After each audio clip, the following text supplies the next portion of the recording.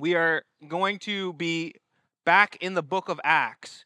If you are not someone who has been here regularly over the past year, we've been studying through the book of Acts in the New Testament. The book of Acts comes right after the Gospels, and it is the actions of the early church, the disciples of Jesus, and what they did following Jesus' ascension. And we're getting close to the end. We're in Acts chapter 21. So there's 28 chapters in Acts, so we are getting fairly close to the end. We're going to pick up in verse 27, and my heading in my Bible says, Paul is arrested. Now, before we go there, I want to say this. I had a wonderful time in worship this morning. Thank you for all singing beautifully. There's something powerful that God does when people join together in the Holy Spirit, praising God, and it ministers to my soul. And I needed that. I've had a difficult week with doing the funeral, for those of you who didn't know, of my cousin who was only a year younger than me. And seeing my family in tears and having to deliver a message to them was difficult. And then I read what's next in the scripture for me to preach this Sunday, and I'm like, well, there's always worse. Have you ever thought about that? I just mentioned about how sayings my mom would say, like, if your head wasn't attached, you'd lose it. Like another saying that I remember growing up was, there is always worse. My aunt would say, well, you could be a starving child in Africa, right? Like that's, back in the day when they would show the kids from World Vision on TV and the flies around them, and they always painted such a gruesome picture. And I'm sure there's a reality to that. And my aunt would say, come on, count your blessings. It's not that bad. And I read the scripture as a Christian, and sometimes I feel like, especially as a North American Christian, where we have so much comfort, that there's a disconnect from what I'm reading here and what they're experiencing. Not to say that there aren't times in the scriptures where we see blessing, where we see the church prospering, where we see the Old Testament nation of Israel walking into the promised land, the land of flowing with milk and honey, and that these aren't supposed to be good times as well. And even the promise of God is that one day we will be with Jesus in heaven. And so being a Christian isn't all just doom and gloom, but the reality is there's a whole spectrum of Christian experience, and often in our Christian experience, we are only trying to attain a certain level of peace and happiness. Now, I just prayed for peace, and I believe we need peace. But I hope you were listening carefully to how I pray, because I believe it's very important for people who are struggling to hear this, that peace doesn't require that the storms are always calmed. Jesus can calm the storms. Don't get me wrong. He can calm the storms. But Jesus was sleeping in the bottom of the boat with peace, even when the storm was raging. So what does that tell me? Yes, we often want God to alleviate the circumstances that we are in when we're going through troubled times. However, he doesn't always do that. And can we have peace even when he doesn't do that? And we're going to read about Paul being arrested. And again, I feel this disconnect, but when I read this is what I'm thinking, and this is what I want you to think about, is we need to consider, how would we handle these situations?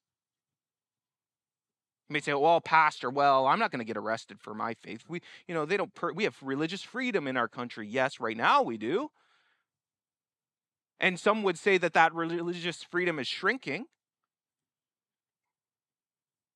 And as a pastor, I wonder myself, will there be a day where what I do is so offensive to some that there's a desire to arrest me?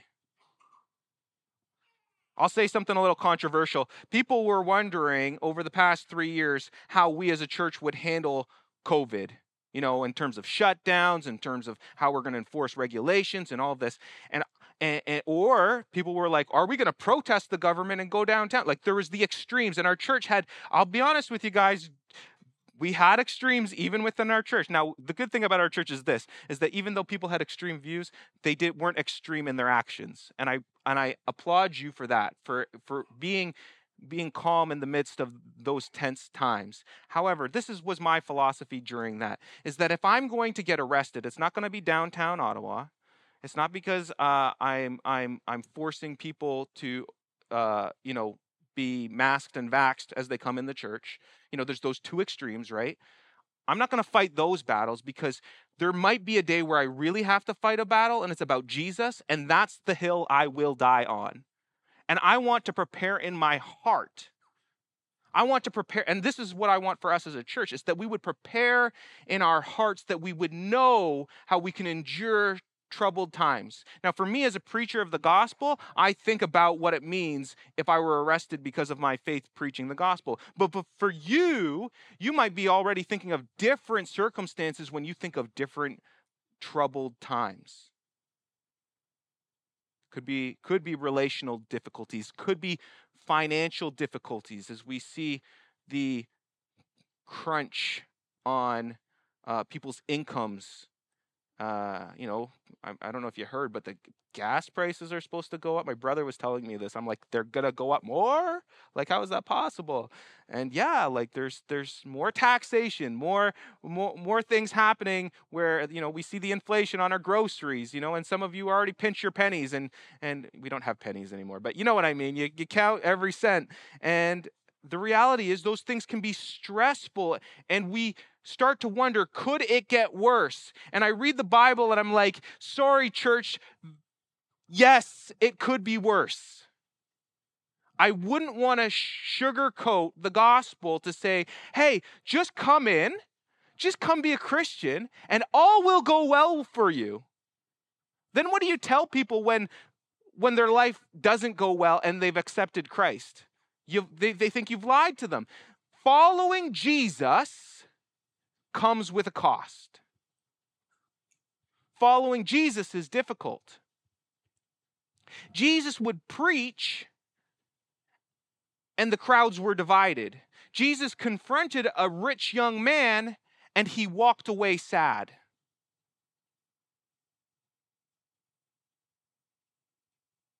I would love to preach a message where it's just so inviting that the church fills up. My desire is for people to come to know Jesus.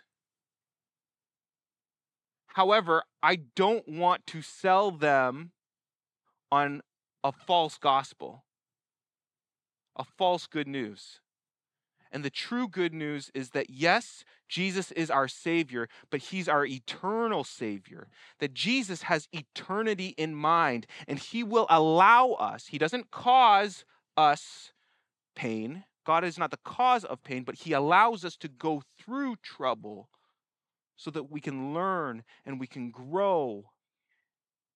And then we can experience this life in a way that if our eyes are fixed on Jesus, there's something in the end. There are treasures stored up for us in heaven, not here on this earth. Remember when Jesus told the rich young ruler that he needed to sell his possessions, he told them and he said, store up for yourself treasures in heaven, not here on earth. And so when I read Acts chapter 27, I mean Acts chapter 21, I know you guys are like, are you going to get there? Yeah, I'm going to read it now. I just have all of that in mind. I have all of that in mind, and I wanted to set the stage for you as we read this. When the 7 days were nearly over, some Jews from the province of Asia saw Paul at the temple. They stirred up the whole crowd and seized him, shouting, "Fellow Israelites, help us! This man who teaches everyone everywhere against our people and our law at this place. And besides, he has brought Greeks into the temple and defiled this holy place." They had previously seen Trophimus, the Ephesian, in the city with Paul and assumed that Paul had brought him into the temple. What's happening here? If we read just a little bit back, Paul arrives in Jerusalem. He starts going around to talk to the Jews and the Gentiles. And the Jews, Paul actually starts doing some of the Jewish customs to acclimate himself with the Jews. In one of Paul's letters to the church, he says, I will become all things to all people to win some to Christ. And so Paul's strategy was, I'll get to know the Jews here in Jerusalem so that they'll understand. And so he actually, when it says here in verse 27, when the 7 days were over, what Paul was doing was actually a purification ceremony that was a part of the Jewish custom. So he was trying to endear himself to the Jews. Why? Because he wanted them to know Jesus. But at the same time, he was telling the Gentiles, hey, listen, if you look back at verse 25, he says, as for the Gentile believers, we have written to them our decision that they should abstain from food sacrificed to idols, from blood, and from meat of strangled animals, and from sexual immorality. So what Paul is doing there is he's saying, hey, listen, I'm going to try to hang out with the Jews. I'm going to do this purification thing, but not all the Gentiles need to do what the Jews are doing. That's one reason why, as Gentile believers, we don't practice all of the Jewish feasts, is because there was a freedom in Jesus. That's not to say there weren't benefits for Paul to go and practice some of those practices that the Jews were practicing. And sometimes I see churches doing the same thing, where they'll introduce some of the Jewish practices because they can teach us things about the Old Testament that benefit for us as Christians to understand the Bible. And yet Paul says, hey, there's freedom, and the Jews didn't like it. The Jews said, you need to become like us. You can't be a Gentile and be a believer. You have to be a Jew in order to believe. And so they didn't like Paul. So verse 30 says, the whole city was aroused, and people came running from all directions. Seizing Paul, they dragged him from the temple, and immediately the gates were shut. They were trying to kill him. News reached the commander of the Roman troops, and the whole city of Jerusalem was an uproar. He at once took some of the officers and soldiers and ran down to the crowd. When the rioters saw the commanders and the soldiers, they stopped beating Paul. The commander came up and arrested him and ordered him to be bound with 2 chains. Then he asked who he was and what he had done. Some of the crowd shouted one thing and some another. And since the commander could not get to the truth because of the uproar, he ordered that Paul be taken into the barracks. Then Paul reached the steps. When Paul reached the steps, the violence of the mob was so great that he had to be carried by the soldiers. The crowd that followed kept shouting, "Get rid of him." As the soldiers were about to take Paul into the barracks, he asked the commander, "May I say something to you?" "Do you speak Greek?" he replied. "Aren't you the Egyptian who started a revolt and led 4,000 terrorists out into the wilderness some time ago?" Paul answered, "I am a Jew from Tarsus in Cilicia, a citizen of no ordinary city. Please, let me speak to the people."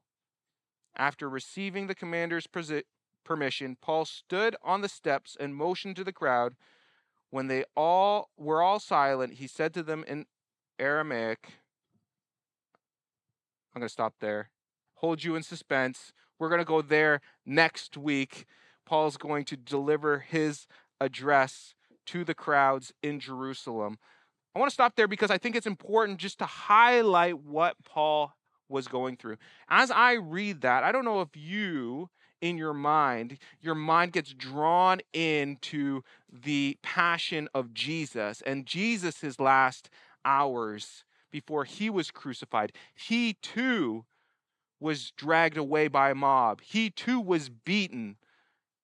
And we know that Jesus was punched and spit on and given a crown of thorns and mocked. And Paul's going through a very similar experience, so much so they don't even know why they're beating Paul. They're like, "Aren't you the guy who started a revolt?" No, like it wasn't him. The mob just came at him. So much so, like, again, they don't know who he is. He's getting a reputation that he doesn't deserve. Amy Beth and I, we like to listen to in the car when we're driving. We just drove to the GTA and back this week, so we listen to crime podcasts. As Christians, we have a sense of justice. This is my reasoning behind listening to this, and so you want to cheer that justice is served. And anyways, you read when people are often wrongfully convicted. We would listen to a podcast on wrongful convictions, where people would get just such a bad reputation just based on word of mouth. Just like, did you hear this or did you hear that? And all of a sudden, someone who has done nothing wrong takes on this reputation, and people believe it based on hearsay and other people's reputation. So much so that people will build false evidence against people and cops who just want to make sure that they get a conviction and put someone away for a crime, because people are just hungry to punish people. They want to see justice done, but so much so that sometimes they get the wrong person. Why am I talking about this? Because I think that as Christians, we ourselves need to be prepared that sometimes people will say all kinds of things against us that we might think are unwarranted. We might not feel like we deserve that. Sometimes we work in jobs and people just find out that we're different than them because we're Christian, and we don't even know what they're saying about us. And we can assume that they might be saying things that we don't like to hear. Or we hear from someone else that someone's speaking against us. I hope I'm not the only one who experiences these things, but I know it happens as Christians. I know this is a reality. Why am I talking about this? Church, when you say that you are a follower of Jesus, and Jesus was persecuted and people said evil things against him, he said, they will do the same thing for you. Matthew chapter 5, Jesus is giving the Beatitudes. He's saying, blessed are you. One of the blessed are you is blessed are you when people speak evil against you. Not because it's true, but because you don't deserve it. They're doing it to Paul. They'll do it to you. Church, this sermon is a warning. Prepare yourself for the worst. It's okay that we live lives where we don't experience the worst all the time, but I believe in our hearts we need to be ready that people, if they were to say things against us, if they were to do things against us, we go through it. Why? Because Jesus says if you go through it, you're going through it not because of anything you've done wrong, but because they hate me. And if they've hated me and you bear my name, they will hate you too. We're good Canadians, aren't we? We just celebrated Canada Day. You know what Canadians are known for, right? Being polite. Yeah, being polite. Not just being polite. We also are known for avoiding confrontation. Like last night, we were on the lake fishing before the fireworks were going to go off. Amy Beth's dad took me and Joel and Julia out fishing, and we're fishing, and some yahoo is taking his boat and water skiing, and they literally were from me to Melissa with their boat, with their water ski. And we're just like, what are you doing? And I know Amy Beth's dad, he's American. He's American, okay? He's lived here since he was 12, but he's never changed his citizenship. I'm throwing him under the bus here a little bit. He never became a Canadian. You know what he wanted to do? He wanted to take his boat and go right up to them. And I'm like, I got my kids in the boat. I'm like, Joe, we're not doing that. I'm a Canadian here. We're avoiding confrontation. Go away from him. Go around. We'll go fish on the other side of the lake. We're not getting into it with some young 20-year-olds who probably had too much to drink and shouldn't be driving their boat. Let's get out of here, right? That's me in my heart. I do not want confrontation. I'm a good Canadian. The Americans, they want to pick a fight, right? That's up to Joe. He can do it when the Canadians aren't in the boat. But here's the reality, church. I want to prepare you. As Christians, you can do your best to avoid confrontation. The enemy is like a lion seeking whom he may devour, the scripture tells us. You have an enemy. He's the father of lies, Jesus tells us. So he will lie to other people about you to get them to come after you. Again, I believe that if you love Jesus and you're following Jesus, I believe that God has best for you and that you have good intentions to serve Jesus. But I think it's my duty as pastor of this church just to warn you of these things. If Jesus warned us about these things, shouldn't we warn ourselves about these things? If Paul lived through this, and still, Paul wasn't shying away from this. He wanted to speak to the crowds despite what he was going through. And when I read these things, again, I started with, it could always be worse. It makes me think this. Lord, I do want to be prepared, but I am thankful right now that I don't have to go through what he's gone through. Two things happen. One is my heart prepares itself that I'm willing to go through harder things. Whatever it might be. Maybe it is being beat up for the sake of the gospel. Never happened to me, but if it were to ever happen, I want to be prepared. More likely, it could be people saying things about me. Could be people treating me differently. Maybe one day it would be more extreme. The second thing is, so first thing is I'm more prepared. The second thing is I'm more content. I'm more content because when I'm not suffering, I can praise God. See, here's what often happens. There are Christians in countries like China where they do go through this stuff. Amy Beth and I have read some books about people who've gone through communist regimes and they come out of it. And actually, they spoke. Didn't one of them speak here in Kempville this year? But we were out of town. It was back in April. Who was it, Amy Beth? Brother Yun, right? Brother Yun, he's from China, and he wrote a book, a wonderful book about his experience and how he escaped the communist regime in China as a Christian. And he came over, and in his book, I remember him saying, I would expect that the Christian church would be more on fire because they don't have to go through what we go through. The reality is the opposite. The reality is that church is on fire because they're going through hard times. Okay, here's a lesson that's aside from Christian persecution. Here's a lesson you could teach your children without getting too gory about what Paul's going through here. When you go through harder times, it's going to produce better things in the long run. If you take the easy way out and always expect the easy path, you're likely going to face harder times later. Would you agree with that? Most often. Not always the case, most often. So, church, let us prepare in our hearts for whatever God may face, but let us be thankful for where he has us now and not take it for granted. Amen? That's my message this morning. I'm going to pray for you as we are going to enter into worship. We're going to sing a song that is very difficult to sing sometimes, I Surrender All. But I just want you to think about what I've preached as we sing I Surrender All. Lord, we thank you for this day. We do thank you for our country. As we just celebrated Canada Day, how appropriate it is to celebrate the fact that we are glorious and free.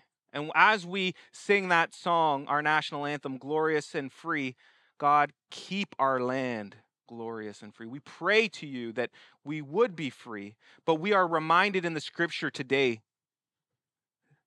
that not everywhere at all times do we have religious freedom. We are reminded today that there is a cost to following you, Jesus. Would you prepare our hearts? Would we contemplate your word today in a way that says, Lord, thank you, but if I would have to go through that, would I be ready?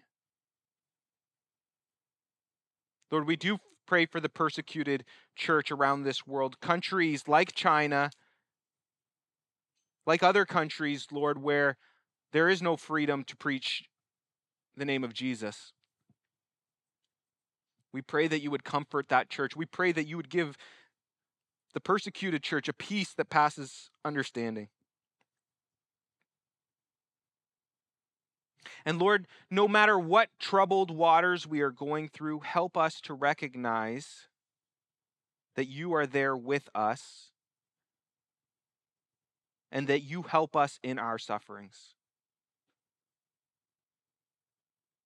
And Lord, as we sing this hymn of I surrender all, help us to just have a willing spirit to go through whatever in this life you've called us to go through with eternity in mind, knowing that this life isn't all there is. There's a life after this where we store up treasures in heaven and we seek you, Lord, and eternity and keep our eyes fixed on you, Jesus. We pray in Jesus' name. Amen.